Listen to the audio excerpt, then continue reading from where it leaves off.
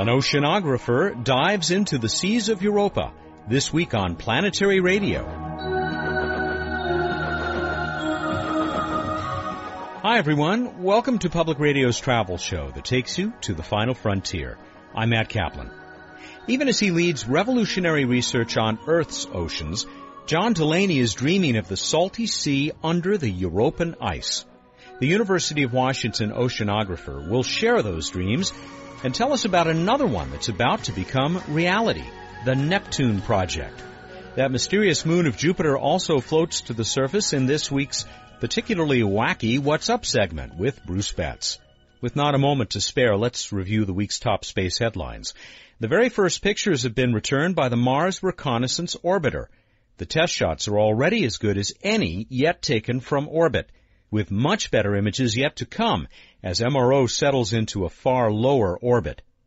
Meanwhile, down below on the sands of the Red Planet, Little Spirit continues to limp toward a small hill that may enable it to survive another Martian winter.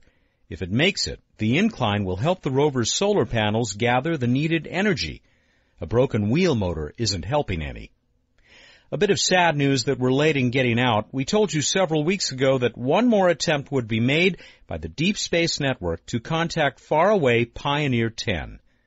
Well, we called, but no one answered. Pioneer Anomaly team member Slava Turyshev has additional details in his report at planetary.org. Comets, asteroids, solar system is full of them. But what's the difference? That's the Q addressed by Emily this week. I'll be right back with John Delaney.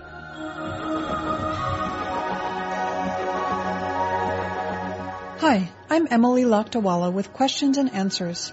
A listener asked, what is the difference between a comet and an asteroid? Before the space age, this was a trivial question to answer. Viewed through a telescope, both comets and asteroids move against the background of more distant stars, indicating that they reside within our solar system. Asteroids are tiny points of light, mostly unresolvable as disks, unlike planets, and most have orbits that lie between those of Mars and Jupiter, though there are exceptions. Comets, on the other hand, look fuzzy, surrounded by a light-scattering coma of ice and dust particles. As they approach the Sun, they get fuzzier and may develop long tails. They mostly have orbits that are extremely elongated, indicating that most come from the outer solar system from a theorized region called the Oort cloud. So there seem to be two clear classes: asteroids formed in the inner solar system and are made of rock and metal, and comets formed in the outer solar system and are made of ice. But the story isn't so simple anymore. Stay tuned to Planetary Radio to find out why. We first heard from oceanographer John Delaney 3 weeks ago in our special coverage of the Europa event at NASA's Ames Research Center. Before he took the stage that day, the distinguished University of Washington oceanographer and undersea explorer talked with us about why he's so excited about what we are learning about Earth's oceans, and his belief that this knowledge will help us understand a sea that is 500 million miles away. What can the oceans of Earth and what we are learning about them tell us about the oceans that we strongly suspect are hiding there under the ice on Europa?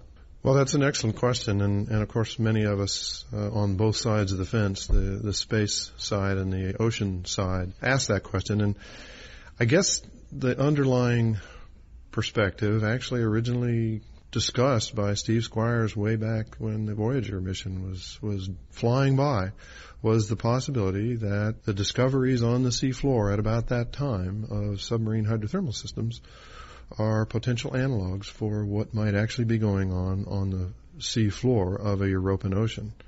At the bottom of whatever the layer, the density 1 layer is, probably water, almost certainly water at the surface, and probably water most of the 100 kilometers that are estimated, is liable to be liquid. It's liable to be have a salinity of some sort, that is dissolved salts, and it's liable to be driven now, or was once driven, by the thermal heat transfer from the underlying rocks to the overlying ocean. What the intensity of that exchange is, both chemically and physically, thermally, is a great question. That is probably one of the great questions in planetary sciences within our solar system, I think. Is there another planet where processes similar to what may have happened on Earth have taken place? Could there be life that evolved either separately or was salted by some other mechanism on Europa as well as on Earth and maybe other places? But some of the planets have been excellent incubators for whatever life may have either developed or landed. Others have obviously been less so. Our moon would probably be a harsh environment. A harsh mistress, as someone once said. So that leaves us in a very exciting position of saying, well, okay, a large fraction of the seafloor here is dominated by the largest volcanic system on our entire planet, the Mid-Ocean Ridge System. It's about 70,000 kilometers long, and it spreads around the world like the strings on a baseball. And it's continuously spreading apart at about the speed your fingernails grow. And what's moving into the potential voids is molten rock. It comes to the surface in a few places in Iceland where we can actually see the volcanic eruptions.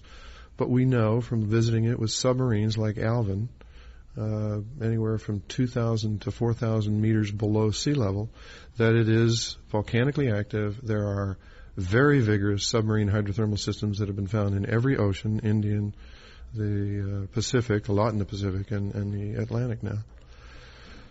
So the question then is, are these meaningful analogs to what kinds of systems might be on the floor of the European Ocean?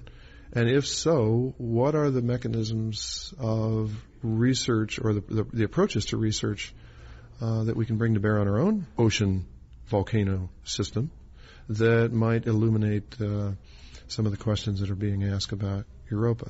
There is a lot of focus on Lake Vladivostok and the idea of getting through the ice as being kind of the big event. I'm an oceanographer, so I tend to think of the big event is once you're through the ice, what do you do?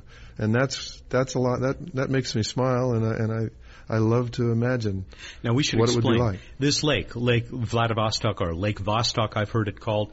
Oh, sorry, you're right. Vostok is right. I misspoke. Sorry. Thank you. But it is a lake that has a layer of ice, and we have very good evidence that there is liquid water beneath the surface, and so this would seem to be a pretty good place to go and take a look and see how things work. That's true in terms of getting through the ice. In other words, if you're trying to break into the bank, Lake Vostok is a good place to try your craft. If, however, what you're trying to look at is what kind of submarine hydrothermal systems might be associated with active underwater volcanoes, it may be far less of... In other words, the right kind of gold may not be in that bank. But learning how to break into banks is a good thing to do if you're looking for life on other planets. We still have so much more to learn about how the ocean works on this planet. Are we anywhere near the point where we could model it in a place like Europa? I suspect that it would be possible to develop a suite of models that would not be in any way testable for a number of years, but they may guide the kind of exploration programs we might put together. And I think it would probably be a very valuable effort to have a group of very bright modelers and observationalists and geochemists and at least microbiologists thinking carefully about what the circulation patterns of the European Ocean might be, because therein lies a big piece of whatever the tail will be when we get through the ice. There are first principles, that is, if the ocean is heated from below and it's cooled from the top, then it's going to turn over.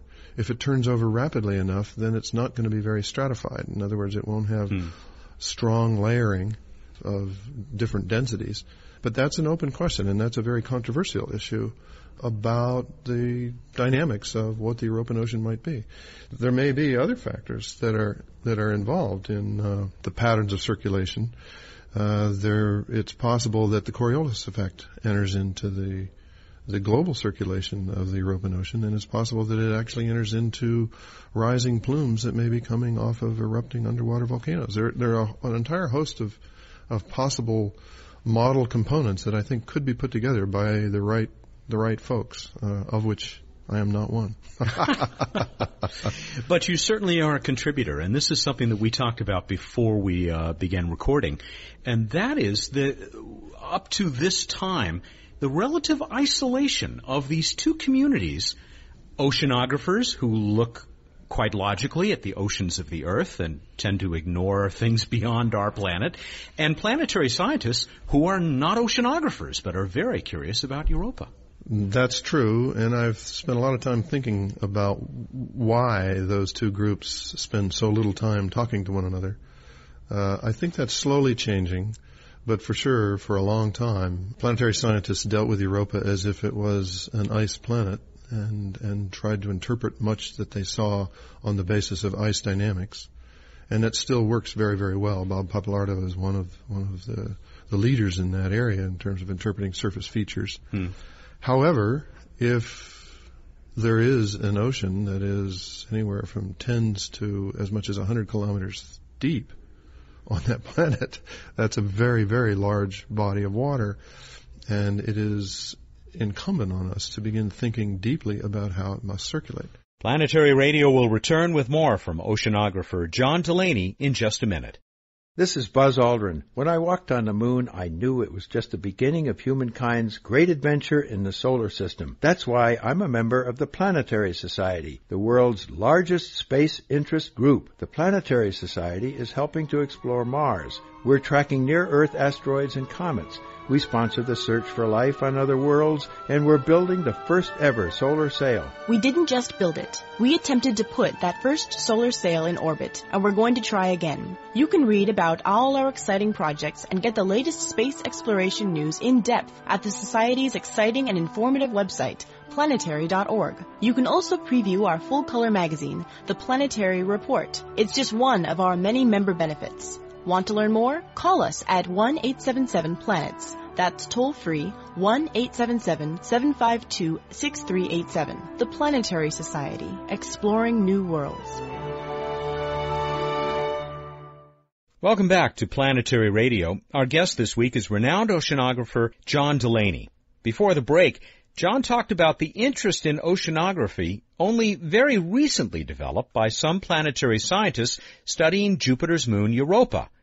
But what about his colleagues that study the seas of Earth? I can explain why the oceanographers don't get too interested in Europa. Most of them are focused on 2 to 4 year grants that have a cycle time that requires them to go to sea on a regular basis and ships or use satellite data. And they tend to think of Europa as, if you'll forgive me in terms of the financial side, pie in the sky, if you like, and a long ways out, and not something that is going to help them raise funds for the next grant cycle, which is probably correct. But you are an oceanographer who has crossed that line. Yes, but I'm an inveterate dreamer, and so I think it's really cool that there might be, and all of my colleagues think it's cool. They just don't spend very much time, just plain dreaming about it. But frankly, I think one of the things that drives me is the question of, are there comprehensive programs that could be put in motion here on Earth to shed additional light on what kinds of systems might exist on Europa? And one of those clearly is somehow gaining access through the carapace of ice over Vostok. Another might be a comprehensive program to study the entire ecogenomic suite of microbes that is actually occupying the rocks below the sea floor. You may not be aware, and maybe your listeners aren't aware, that the very famous underwater hydrothermal systems where everybody has seen the lovely bright red tube worms, of course, waving in the breeze, that's very fascinating, but it's actually only the tip of the iceberg. There is a vast microbial biosphere that lives below the seafloor in the pores and the cracks of the rocks. And we have found that in 11 out of 11 cases where we've chased underwater volcanic eruptions, in every single case there's been massive effusion of microbial material and microbes. High temperature archaea, a very ancient hyperthermophilic, that is the very extremely high temperature loving microbes, have issued from below the seafloor in waters that are only 10 to 20 degrees centigrade. But many of these don't reproduce until they're at temperatures close to 60, 70, 80 degrees centigrade. So we know they come from hotter places below the seafloor.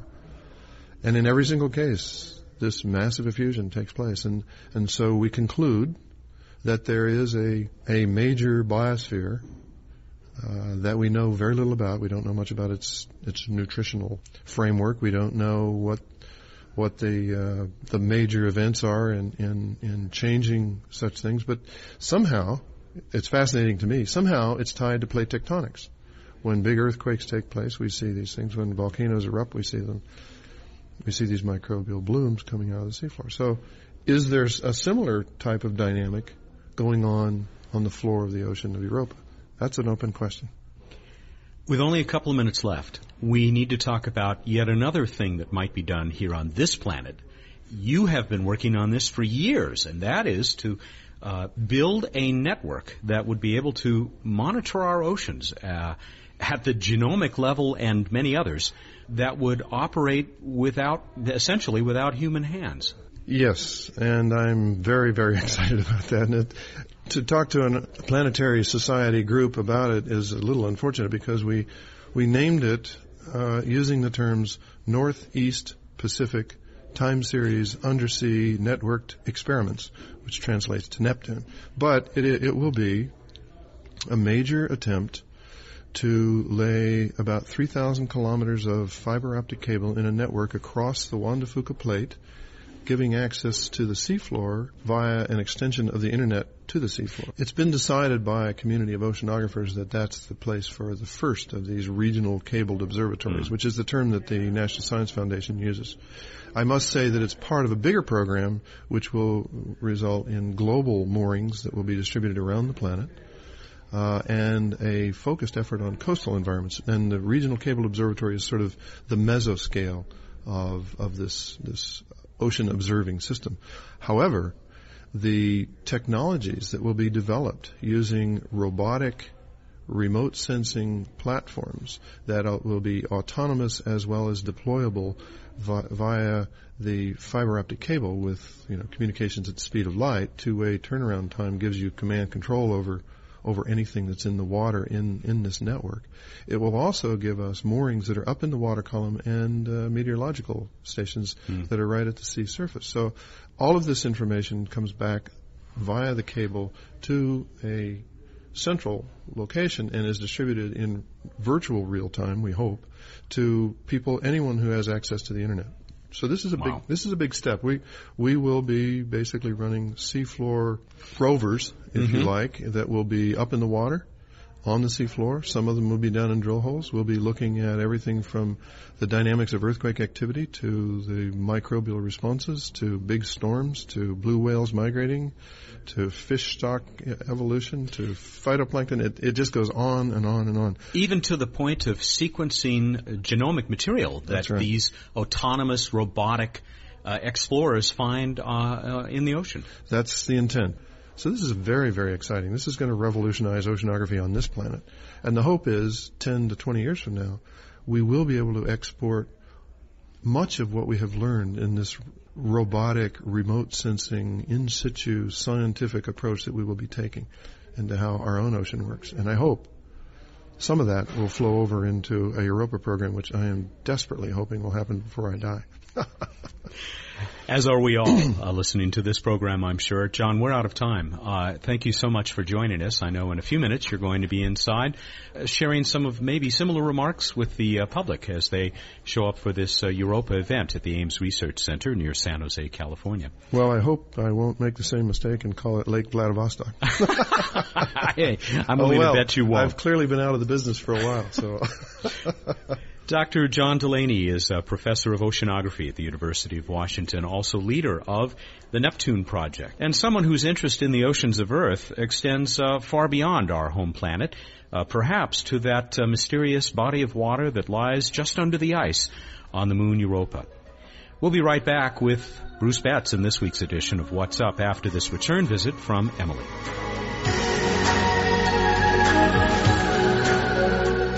I'm Emily Lakdawala, back with Q&A. The differences between comets and asteroids used to be obvious. But more and more bodies are being discovered that blur these sharp distinctions. First of all, as better and better telescopes are detecting tiny objects in more distant regions of the solar system, we're finding that there are lots of objects with orbits that are intermediate between the types of orbits in the asteroid belt and the orbits of the shortest period comets. Secondly, we're getting better at determining both the surface compositions and the densities of tiny point-like objects in our skies. And some things that we have always thought were rocky asteroids are turning out to look much more like the porous, lightweight, pitch-black cores of comets that we've visited with spacecraft like Giotto, Deep Space One, and Deep Impact.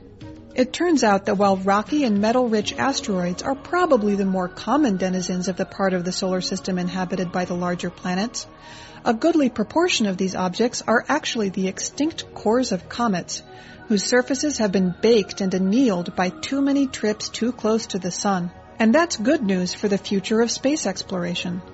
One day, these closer extinct comets may provide human explorers with a ready source of water waiting in space.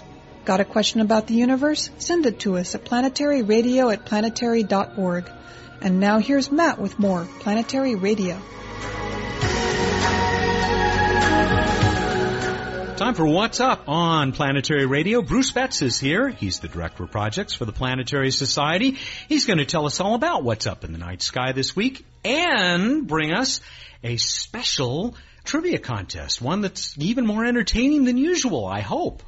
We hope so. We're going to ask you to entertain us.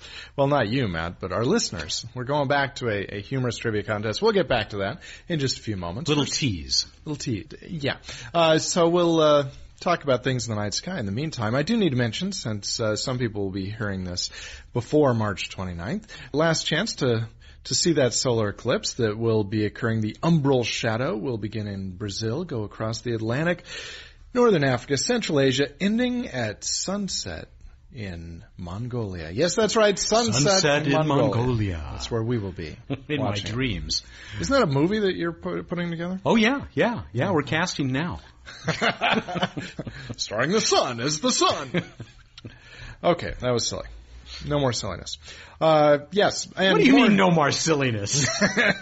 More significantly, for lots of you, that there will be a partial eclipse. You will be able to see it throughout much of Africa, Europe, and Central Asia. And for those of you like us who will not be seeing it, you can watch live webcasts of it, including from the very nice NASA eclipse site that you can find on the web. For all those other things we've got in the night sky, let's talk about those fun planets. Let's start in the pre-dawn this time. We've got Venus looking extremely bright, brilliant, white, and spiffy before dawn. You can't miss it off in the east. And you can also see Jupiter off in the west looking less bright, but still really bright. But the neat thing is, for people like me who don't like to get up in the pre-dawn, Jupiter's coming on over to the evening sky. So you can see it by about 10 p.m. now. Up in the east, looking extremely bright. You can also see Mars hanging out kind of close to Aldebaran in Taurus. They're both kind of reddish. Aldebaran, a bright red giant. So different beasts looking kind of similar. And you can see Saturn in the evening sky. If you find Castor and Pollux, the two bright stars of Gemini, they're kind of pointing towards yellowish Saturn right now. So let's move on. Turns out this week, absolutely nothing interesting happened in space history.